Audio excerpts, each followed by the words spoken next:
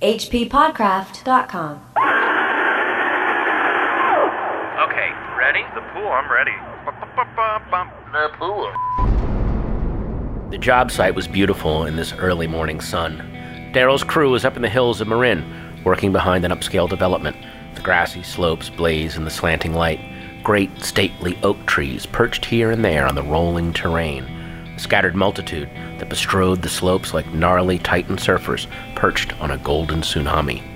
But down in this pit for a swimming pool, Daryl, carrying 50 years and wielding a 40-pound air hammer with a dirt chisel, was feeling he'd irrevocably run his life into the ground. That was the opening of The Pool by Michael Shea. Just your typical fun-in-the-sun kind of tale, except with some amorphous otherworldly monsters, and we're going to talk about it here on the H.P. Lovecraft Literary Podcast. I'm Chad Pfeiffer. And I'm Chris Lackey. We're here at hppodcraft.com and Patreon. Once again, we are joined by a special guest. Yes, he's the host of the podcast He Said, Shea Said, as well as its spin-off, Roll in the Shea, and Murder Shea Wrote. Ladies and gentlemen, Patton Oswalt. Hi, everybody, and thank you to all my other listeners that have joined me here today. It was the backdoor pilot, and it worked out. Yeah, we even have those really spin-off was. shows that are totally real as well. Well, we're continuing our examination of author Michael Shea's Lovecraftian mythos stories using the anthology Copping Squid. We've just been going down the table of contents and have arrived at this story, The Pool. But before we jump in, I know that you got to know Michael Shea a bit before he passed away. Is that right? How did you get to meet him, or what was your relationship like? I had been extolling his virtues online. I had optioned his short story, The Extra, to try to turn it into a film. Mm-hmm. And then just over the years, we started, I guess he finally got email near the end. So we started emailing him, and he was visiting Burbank, and I was living in Burbank, so I took him to lunch at Chili John's and talked to him about his life. And then he lived in Healdsburg, California. I was going to try to go up there and visit him, and then unfortunately he passed away, which really sucks. But yeah, was it an easy lunch? I mean, easy to hang out with? He was such an easy hang. He kind of was like this old, kind of like an even more, how do I put it? Kind of reminded me of Tommy Chong. Not that he was a stoner. I think he was very, very clean. I think he'd had some drug problems early on in his life or something. He had a very interesting life. He was very, very into like physical fitness though and health, but he was this leathery old guy with a white beard, really good looking. It's like Silver Fox. You know what he reminded me of? The most interesting weird writer in the world. That's what he looked like. You know? Stay frightened, my friends. Like that's what he looked like.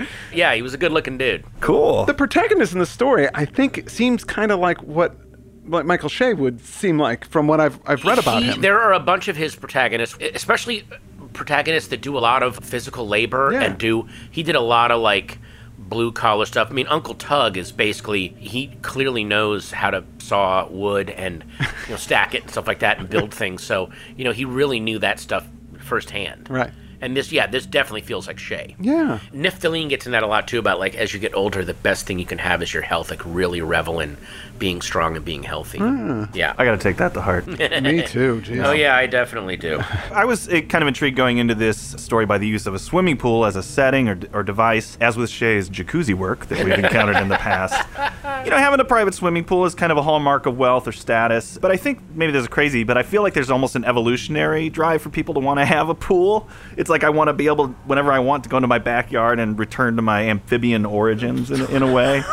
Maybe it's just me. I don't know. I think that's just you, man. Well, I don't know. Any feelings about swimming pools? Any memories of swimming pools? It seems like it's something. Everybody's got something in their past. I just remember a friend of mine I was at a friend's swimming pool party. No, it was my friend's swimming pool party, and the host of the party, she was swimming around in the pool, and I was swimming around with her, and her boob popped out. And she didn't see it. Or I don't know how you don't know your boob popped out. And I was like, Maureen, your boob's out. And she goes, oh, sorry. And forever, that's just it wasn't erotic. It was just odd to me. Yeah. I remember being in like pools at night when the light's on. My grandparents in Arizona had a pool, and so we're down swimming at night, and then my brother was in the pool, and he wasn't trying to be weird. He just put his hand in front of the light because he was swimming in front of it, and it looked like this creature blocked out the light for a second, and it really... Stuff underwater when it's dark really, really frightens me. Yeah. Stuff coming out of the darkness. That's good and scary. Yeah. This story was originally published in Weird Tales in 2007, but there are answering machines and fax machines in it. I assume it was written about a decade earlier just from some of the technology. Right, yeah. Oh. But let's dive in. What do you think? Yeah. The story begins with our protagonist, this guy, Daryl, who's a 50-year-old man working a construction job. He is happily divorced, 12 years, and he let his wife have the house and the stuff so that he's kind of has this slimmed-down lifestyle. He lives at a cheap residence hotel, but he likes his easy and simple life. That comes up a lot in Shay stories, too, is people that have, like, how much can I strip away of all of the trappings and hassles of modern life and live super, super stark and slimmed down. And here it says he lives a no-maintenance life. And also there's something about, he enjoys the manual labor, the digging in the earth, uncovering the compacted secrets the earth conceals. Even though it's a repetitive job, there's something about it that is simple and that he enjoys. I think it's a great place to start a character. Yeah. He's trying to save up to buy a house and retire, but that means doing construction jobs for another 10 years. And manual labor gets a lot harder the older you get. Yeah. I was really impressed by that first paragraph we heard, just the verb usage when it says he is carrying the 50 years rather than just that he's 50 years old. Well, not only that, but look at the descriptions of the surrounding flora, the trees bestriding the hills like surfers. It's free and moving, and then he is in a hole, like he's already in his grave in a weird way. Like he's good point. now heading, and it's such an abrupt cut where he ends. The first paragraph is so poetic and gorgeous. Titan surfers perched on a golden tsunami, and then suddenly that goes, but down in this pit for a swimming pool. It's not poetic. He's on the job. It's very, very technical. I got a 40-pound air hammer with a dirt chisel. It's all business. He is not part of the blazing youth of the summer anymore. No. Yeah, wow. Which was such a great transition. Yeah. I felt that affected me because I just was at the doctor recently and they did my height and I'm a little shorter than I was the last time they did it. Yeah, gravity gets to have its way with you. You really are carrying The longer those, on the those plane. Yeah, years. exactly. It's Oh, pushing man. you down. So he and his crew are working up in Marin. That's where Skywalker Ranch is, right? Yes, and it's also where all of the rich people in San Francisco go to live. You go to San Francisco, you make your tech money, and then you move up to Marin, and it's I think it's where the term limousine liberal came from. Oh, really? I think it came from, or at least that type of hippie. Yeah. The hippie that made $1 billion doing organic juices and now is being driven around. So this crew, they're on a super hard schedule trying to get this job done. It's a typical situation in which the boss has promised more than the crew can probably deliver because he's not the one that really has to do the work, so he just cracks the whip and expects them to make miracles happen. This boss is called Mike Love, and he is standing with a client, this Miss Robideau, and he's chatting her up. He's being very charismatic, very charming, and kind of overseeing these guys in the hole working to install her new pool. The name was ringing a bell for me, and then I realized that Mike Love he's a founding member of the Beach Boys. Yeah, I mean, the only significance I can think of that is that Mike Love is notoriously a douchebag and is not a good person and really just kind of is living off a legacy that maybe he doesn't really deserve. So here's a guy making other guys do the work and he's making the money. So Okay. That's funny Yeah. because when I looked him up on his Wikipedia page, one of the very first sentences called him the antagonist of the Beach Boys, as if within the band, he's like the villain. Yeah. But they can't get rid of him. I think he still performs. So. Oh yeah, exactly. Because he's again original some guy. kind of like bought his. Who knows? I just know that he's not a good guy. The crew is keeping the schedule and just finishing up the hole when this guy, Raj, who's described as a guy too fat for an undershirt that always wore one. He's goofing. Oh, that's such a great. Oh, Yeah. It's perfect. You know that. It's I a see it. quick I visual. see it, yeah. that's been me, man. And I've Yeah. also been that guy. Sure. Yeah. I'm that guy. So he's goofing around, and he takes a big clod of dirt and he slam dunks it into the scoop on the backhoe. But when he lands, he slips and he falls. He goes, my fucking foot! And he screams. And he tells everybody he stepped in a hole. His foot broke through the ground. The crew look around, but they can't find a hole. Not only does Raj's foot and ankle hurt, but they also burn. It says it looked wet, a thin, viscous sheen on the boot, the sock, and the ankle. And Viscous Sheen is Emilio Estevez's other brother. Yes. Yeah, he Okay. did not go into films. He does. He has weirdly enough, he has a mixed-use condo empire out in down in El Segundo. Yeah, Sheen Towers. They're really big. That's a family name, I think. Viscous. Yeah. Viscous.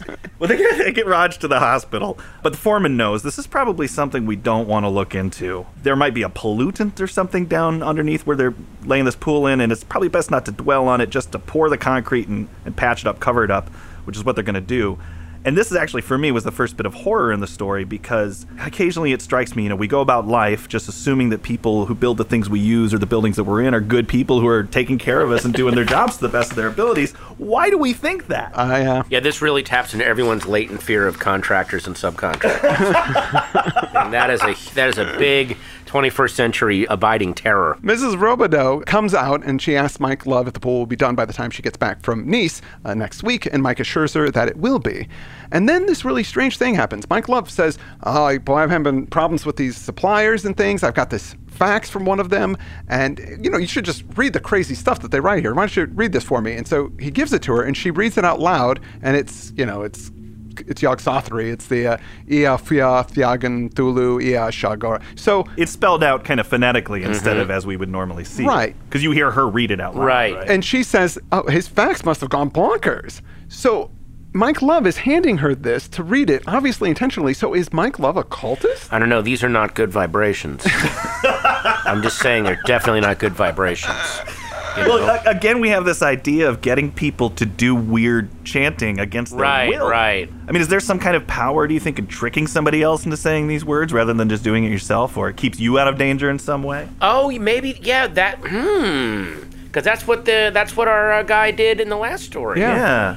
Huh. Maybe I never thought of that. Maybe it's like the fact that you need to do these words to invoke them, and you're going to get their attention, but you don't want that attention necessarily focused on you. Yeah. Wow. You want it on somebody else because they might eat them, or they probably will. The result of this story follows yeah. along with what you're thinking there. Wow. Well, so after Daryl leaves the dig site, we learn that he's staying at the Hyperion Hotel in the Mission District, where he gets free room and board for working the cage, basically buzzing residents in and out. He can do this until around 3 a.m. when folks are coming home from the bars. He gets a little shut-eye, and then he wakes up again to buzz in folks who are coming back from the night shift in the early morning.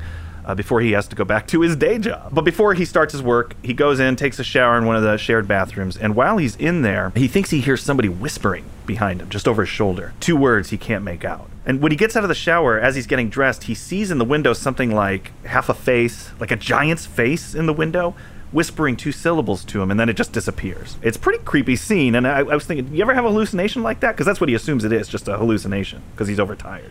Yeah, I mean, I've been overworked and like woken up in a hotel room when I'm on the road, and I know, where the hell am I? But that is But never a giant face at the floating. window whispering. No, haven't gone that far. Has happened to me. My friend, when I worked in a warehouse when I was a teenager, my friend Lyle Erickson, who's done music for the show before, we were both playing in a band and not getting a lot of sleep, and then going and doing this day job. And one time he was running the forklift in the candy aisle or something, and he saw Count Dracula at the end of the aisle, like full-on cape, Medallion? the medallion that he won for something we never know what it is. Everything about Dracula, the Widow's Peak. Wow. You just saw it. He's tired. He's overworked. But why this hallucination? He goes into a little room and he sits at a typewriter. Right, he's got an old college friend, Brad, who's been giving him copywriting work from his company, looking to maybe ease him back into the white-collar type of job full-time. Because Daryl used to be a copywriter. He takes Daryl's typewritten sheets and scans them into the computer for him. So Daryl's kind of a Luddite. He prefers to do the copy editing on the typewriter. So this is another job he has. In the time between his day job and the night job that he does for the hotel, he's doing this copywriting. He's filled every moment of his life with work. This felt to me like a very, very modern. This is a thing that's going on right now. It's what everyone's doing. They're filling every free minute of their time. Your car is a taxi, your house is a hotel. How can you keep making money? Because there's no safety net anymore. But this is, I think, Shay's modern equivalent of the Lovecraftian protagonists who have kind of removed themselves from society. Like this guy isn't really out interacting in bars, dating. He's just working. Yeah. And there's nothing else in his life, and that's how he likes it. Makes you wonder how happily divorced he is. Oh, yeah. You know what I mean? So there is something kind of sad about this guy. There's a desperation in his stripped downness. Well, again, this part made me think of Shay. Like the fact that he has this blue-collar job, but he's also writing. And, Right, yeah. It really feels like this a version of him. Yeah. Well, right now, the job he's working on a manual for an answering machine called the Messenger 2020. Just reading that kind of made me miss answering machines, just because it was at home, so you'd go home and check it. You didn't carry it around with you, so... Right. You miss it. I miss it a little bit, yeah. But also people there's- can get a hold of you at any time, and that is a drag. And then maybe there's something in the thing that this is called the Messenger 2020. Like, is there something Cthulian in that, or who knows? Right. Might be right. Yeah. Well, he kind of dissolves into his copywriting work for a while, but then he has another hallucinatory vision. Hanging outside the window, a pale face, a face entire and man-sized, hanging within a 60-foot pit of empty darkness, gazing in at him. There was that lantern jaw, a mouth slightly agape, and black eyes wide, aghast. This face mouths those syllables again and disappears. And he doesn't exactly question his own sanity, but he thinks maybe something is bubbling up from his memory, trying to tell him something. In a way, he actually feels kind of excited about these hallucinations, strangely. So we jump ahead to 2:45 a.m. when most of the people have come in for the night. So normally he gets some sleep for about 4 hours, but tonight he's freaked out. He's concerned about that hallucination, obviously. Fear cruised his thoughts like sharks. Fear for his aging body. Fear for his perhaps too isolated mind. It dawned on him that we were sunk in our minds after all, and a vision seized us, really took hold of us. How were we to save ourselves? That is the nub of the Lovecraftian cosmic terror right there. Yeah. This is really well written. If our thoughts start eating us alive, we're doomed. Yeah. He gets some sleep, and then he wakes and reviews his copywriting while he's buzzing the night shift tenants in. He catches something in his pages that he doesn't remember typing. It says, The Messenger 2020, get one, also features a get one. Yeah, get one. He finds it a few more times in the manuscript. Get one, get one, get one. It reminded me of Kevin Nealon's old bit that he used to do with Mr. Subliminal. Yeah. When he would slip in, he'd say, hey, nice to meet you, Hot Sex. I'd like to... Right. Later, Hot Sex, we can talk. He's quickly able to fix the mistakes. His buddy Brad comes in, picking up the writing, and he asks Brad, can I have one of those answering machines? Although Brad knows nobody calls him, as you guys said, he's kind of hiding from life, and urges him, break out, stop being an isolated hermit, come work at this company instead of doing this. Later that day, Daryl is working in the pool again, digging ditches, laying pipes. He's still freaked out by the visions, but working helps it feel more distant. When he does think of that face he's seen, he kind of recollects that it's a writer, maybe? Something from the weird stuff he read in college? A face on a battered old paperback, perhaps? Judy Blume? Yes, it's Judy Blume. Brad comes over that night and installs the machine. Shouldn't Daryl know how to do this since he wrote the manual? Oh. Yeah, you're right. He should know this. He's willfully not moving into the present, I think. He wants to stay in a kind of frozen moment in time. All right. Maybe from 12 years ago. Brad and Daryl, they go to the Silver Dragon and have some coffee. Daryl tells him he's pretty much ready to take that copy editing job, but he's hesitant because it's a big life change. And he starts thinking about this vision again and how it seems to be some kind of calling or a prophecy, like he's supposed to do or see something. He goes home, and fortunately, there's no message on the machine. It's unclear what sort of message he's expecting, but that Saturday, Daryl's about to go out, and his manager at the hotel asks him to take a couple of boxes of old paperwork down to the office. And this is a joke between them. The office is the old dusty room off the main entrance where they keep the personal effects left behind by tenants who have departed one way or another from the hotel. So he goes into this room with the boxes, and it's dusty and creepy in there. He gets the danger sense going all of a sudden. Something is up. There's something off. So he puts the box down on the table, and then he hears a soft crash somewhere else in the storage area. So he checks it out, and it's just somebody's old box. There's some clothes, a toothbrush, odds and ends, but then there's a copy of At the Mountains of Madness, and he turns it over, and there's a picture of Lovecraft on the book, and it reminds him of the face that he saw in the window. So he just sits down, and he reads the book there. So this kind of took me back a bit. So the face that he's been seeing is Lovecraft's face? Maybe Lovecraft is communicating with him because of all the people. This guy is living the life that Lovecraft most understands and would be comfortable with. So he's thinking, oh, this is clearly a mature and intelligent human being that I can communicate with. I don't know. It's a little weird. I was wondering, is Lovecraft's ghost floating around in, It could be. like the Wizard of Oz or something, by this window, or is it his own memory? He knows that there's something he needs to do. Oh, Daryl's memory. Whatever it is calling to him. He's like, I read this before somewhere, because he found this story in particular at the Mountains of Madness, Right. and so whatever it is that's occurring to him is related to that. And Lovecraft and Shea's fiction in this book is sort of a prophet Yeah. of these things. So maybe it's his own hallucination just to deal with what's Right. going on. But after reading it, he feels even more that he's been singled out for some type of revelation. So he goes to the skyscraper bar with some of his work buddies, and they tell him that Roger, that's the guy that got his foot hurt, it looks like he actually got second-degree burns on his foot from going into a hole. And Mike Love offered him $15,000 to say that he got hurt off the job. And of course, Roger jumped at the offer. Yeah, you can't refuse an offer like that. And then for whatever reason, Mike Love really wants that pool to get done. So on the way home, Daryl thinks that it's weird that Mike Love would give two shits about subcontractors, but then he remembers what he had Amy read by the pool, Shoggoth Thoy. Yeah, and in Mountains of Madness, they talk about the Shoggoths, and one shows up at the end of that story. Yeah. So he's making that correlation. And when he gets home, again, no messages on the new answering machine. So he spends the next 5 days with the crew finishing up the pool. They lay the concrete, and they're getting it ready for all the tiling and the kind of the decoration stuff. Still no messages over the week, but he's patient. He knows the impossible will come to call. The impossible had chosen him for something, and what an odd, dark happiness that gave him. I felt like, hey, you know what? It's great to just be chosen for something. It is nice, come on. Even if it's cosmic terror, it's still, look, they picked me out. There's something's going on. I'm special. Come Saturday, he meets up with the guys at the bar again, and they talk more about Roger and what exactly happened to him. And they go, there was no hole. We looked. There was nothing there. So how did his foot get burned? And they mull it over, but of course nothing is resolved. Daryl goes back to his place, and then there finally is a message on his machine. The pool, see and know. And then there's also an unspoken word, now. Do it now. So he runs back to the bar, and Don and Toby are still there. Daryl asks Don if he can borrow his truck, and he offers to buy them beers for another 3 hours in return. For another 3 hours. And I thought that was a funny moment. Toby says, we haven't been here drinking for 3 hours. But Daryl knows they have because he was there earlier. And just the denial of that was very human to me. It was like a nice moment. Toby. Daryl tells them something is going on at the pool tonight, and he said he's going to go there with or without them, and that has got them hooked. And I love this. I feel this felt very real to me. If one of my friends came in and go, look, I can't explain it. I've got to go to this place and see this thing. I'm going to go there without you. I'd be like, well, what is it? And I don't know, but I got to go look. And I'm like, okay, yeah, let's go. I want to see what this thing is. Yeah, whatever it was, I couldn't stop being curious. I wouldn't be able to refuse it either. They drive up to the house, park away from it, and sneak around back. The first thing they notice is that the pool is finished, filled with sparkling water, and there's a party going on in the house, and they just can't believe it. Never a good thing when there's a party near the end of a horror story. Nope.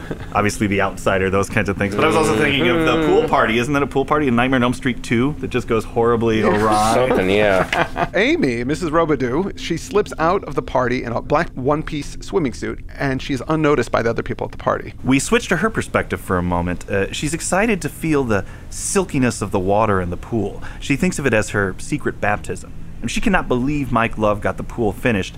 He must have used some kind of exotic water as well. It's very strange. She describes it. So limpid, but at the same time so textured with little cross currents, so veiny with exquisite snaky little filaments of bubbles. This silvery, shuddery stuff wasn't just water. It was the kind of water only some people could afford. A prized possession, rich and strange. Boy, does he nail that whole San Francisco wealth. There was that thing where people were drinking raw water up there, this expensive, unfiltered. It doesn't go, it's like right from the river, and they were selling it for like $60 a gallon at the Rainbow Co-op. All these tech billionaires were buying it. It's like, we got to have off-the-grid water, not the stuff that goes to that ucky city filtration system. I want it straight out of the river. All this, whatever. How can I keep showing how elite I am? That is so perfect. What? Yeah, and I started to think, even though our protagonist isn't the one that's doing any of these things, he's much more of a witness in this story. Is this a class revenge tale? I mean, are we supposed to savor the fact that this person feeling like, I've got something exclusive that nobody else has? We know it's not going to turn out well, right? Yeah. So it's almost a revenge tale for those of us who aren't in that social status as we read this. It could be. Yeah. She stands by the pool and jumps in, but there is no splash. She just slides in and stops under the water, frozen in place. The water then moves up like a big Jell-O cube and pushes her up 15 feet above the lip of the pool, all Abyss style. The liquid mass is not just the water, but the pool itself. The chrome ladder, the tiled deck, all of it comes up, and then they see what they had left just the day before, which is just the concrete to give the structure of the pool. Right. And then suddenly she's plunging across the deck toward the glass doors and the party. And we switch back to the perspective of Daryl and his pals who move down closer in amazement. And there's this great line here. They were 6 eyeballs. That's all there was to them. Yeah. Tells you everything. Yeah. It's just too much information. That's exactly what that sensation feels like. Before the water even slams into the glass, Mrs. Robideau gets it because the thing splits into 2 wings, and when it does, it splits her in half as well. Yeah. As the water separates, and then bam, through the glass and into the party. Man, she was having fun till Shoggoth took her party away. Anyway, go ahead. It fills up the house, so the guests look like they're in some kind of underwater grotto. Would you say that they kind of catch a wave? Something like that. No. It was a suspended, subaqueous party now. Everyone's torpid gestures of astonishment seemed gestures of acclaim, of dawning rapture. Their martini glasses floated out of their loosening fingers. Their garments billowed like tidal life in the gentle currents of a primordial sea. Their bodies, they begin to cloud and distort. Their flesh melts away, bursts. Their bones seep out of their clothes like smoke. And there's another great line here. Still, they all moved. Their clothes continued booging together for a while, still roughly assembled with the shapes of their vanished bodies. A relaxed party of tasteful casuals. I want to see this music video. Holy Okay, Go's fuck, got to is get that on this right great. away. Yeah. That is amazing. It really is. And it brings me to mind of the first story of the collection, the way that they describe remember the woman that gets absorbed by Chishagawa and they're all getting slowly dissolved. There was a pool going on in that as well. There's a jacuzzi. A jacuzzi. Oh, it was a jacuzzi. Yeah, That's right. yeah. That's some of his finest jacuzzi work. Then it blasts through what's left of the wall and then back into the drain at the bottom of the pool, and it's just gone. So our guys, they get a little bit closer to see that all the martini glasses and the clothes have been left behind. And they stand there just trying to process what it is that they saw. And then they think, well, wait a minute. That thing is under the ground now, the ground that we're standing on, and so they just get the heck out of there. They left the way they had come, downslope through the moon-silvered grass, and then back up toward the road. The night wind made the grass whisper against their legs and made all 3 feel, as if for the first time in their lives, the vastness of the night sky. "Daryl," said Don. It didn't quite sound like his voice. "Who told you about this?" They kept climbing in silence while Daryl sifted through all he knew and all he didn't. They had reached the car again before he answered. "I'm going to lay it all out to you. I'm not saying it'll make sense. I'm just going to share what I know, including what I know about Shoggoths." And that's the end of the story. Yeah. When he says that, I guess he's going to tell them all he knows from Lovecraft's work about Shoggoths. Yeah. He's not really in the know the way some of the other characters we've met in these tales are. And I wonder if he's going to tell them about the giant H.P. Lovecraft head that visits him occasionally to whisper. Or is this just another recruit in that group in the first 2 stories of the City Walkers that are going to assemble against Cthulhu and try to stop this invasion, to see another... was there a planned sequel cycle of stories to this book that Shea never got around to, where they were all gonna, the blue-collar workmen, and maybe the guy in the porn revenge story would be the high priest of the bad guys. They would have to do battle against him. Like, it seems like he's assembling both sides, almost the way that Stephen King did in The Stand. Oh, Yeah, absolutely. Yeah, it seems like man. they're setting that up, but that obviously never really came no, to it did fruition. I'd like to see that. Well, so we have the thing earlier where Mike Love has the woman read the chanting. But the thing that's introduced here is that somebody has to witness what happens. There has to be a witness. He's compelled to go look at it. Something otherworldly is forcing him to go do that. And I don't know if that's part of Mike Love's plan or was it part of... But then again, isn't Lovecraft telling him to go? We don't know what Lovecraft we don't is know. saying. Oh, yeah, that's right. We don't know what he was saying. Maybe he was trying to stop it. I don't know, but he gets Oh, the HP, message on help his- us. Help us, HP. You're our only hope. The message does say to go and witness, and that's a common theme in these stories. In Comping Squid, we had that as well. Yeah. And the other stories where it was Oh, that's right. for people to see. They needed to see these things, and I think that was in the last story as well, too. Yeah. But why is that important? What do the gods, or is it maybe humanity needs to witness it so that they can combat the gods? What's so Or do important these about it? gods, or do the gods think that by witnessing it, the word will be spread and humanity will just completely surrender and they will have dominion over all through the sheer terror of what they are? I don't know. That's a good question. Yeah. That's a very good question. One I don't have an answer to. Me neither. No, but we will explore it more in the next story that we're going to do. I know, I'm looking at these beautiful boxes right now. They're called the Ghost Box. The Ghost Box. Tell me about these. These Patton. are 2 anthologies that I've edited for a Canadian company called Hingston and Olsen, and they do an amazing thing every December called the Short Story Advent Calendar, 25 collected short stories by authors that you know and don't know, that you can discover a story for every day that you open. So I love these things so much that I contacted them, and then we started doing this thing. We've done 2 of them now. We're doing a 3rd one this October. It's called The Ghost Box, 11 short stories by authors old and new, with an introduction by me, and it's a gorgeous design, a little magnetic cover that opens up. Each of the stories is in a little pamphlet form with a really cool illustration on each one that kind of says symbolically what the story is about. And I just love the Hingston and Olsen Company is such an incredible publishing outfit, and so we're doing our 3rd collection this October. They're beautiful. I can't wait to dig into them. There's a few stories that we've covered on this show that are included in there, but Yes. a bunch that we haven't. So I'm looking forward to reading it. And I was showing you there's some authors you've never heard of. Yes. So Right, I was yeah. very excited for you to maybe read those and go, oh, we need to start looking at these people. Yeah, lots more to discover. Well, we'll link out to that in the show notes because I really think listeners of the show are going to want to pick those up. Yes. It's good stuff. Well, You don't want to pre-order the 3rd one because these things sell out, so you want to grab it. in demand. In demand. Well, with that, I want to thank Patton for joining us and talking more Shay. Thank you. And please listen to some of my other new Shay podcasts coming up. Shay's Gotta Have It. Shay's Having a Baby. And Shay Anything. So those are about to launch, and we're very, very excited. Whoa. And of course, my new Michael Shay focused fitness podcast, Shay Hulk. So we are very, very excited, and we hope you tune in. And please go to the Patreon page. It's only $500 a month. Get Wow. you this great content. It's a deal. Yeah. You get a lot of content for that, Yeah. so it's worth it. So just keep poking around on the internet, and eventually you'll find that stuff. And that's all we've got for this episode. Thanks so much for tuning in. I'm Chad Pfeiffer. I'm Chris Lackey. And I'm Patton Oswalt. And I'm Patton Oswalt. Why do I keep forgetting? I'm sorry. I'm Patton Oswalt. Oh, God. And you've been listening to the H.P. Lovecraft Literary Podcast. At hppodcraft.com. hppodcraft.com.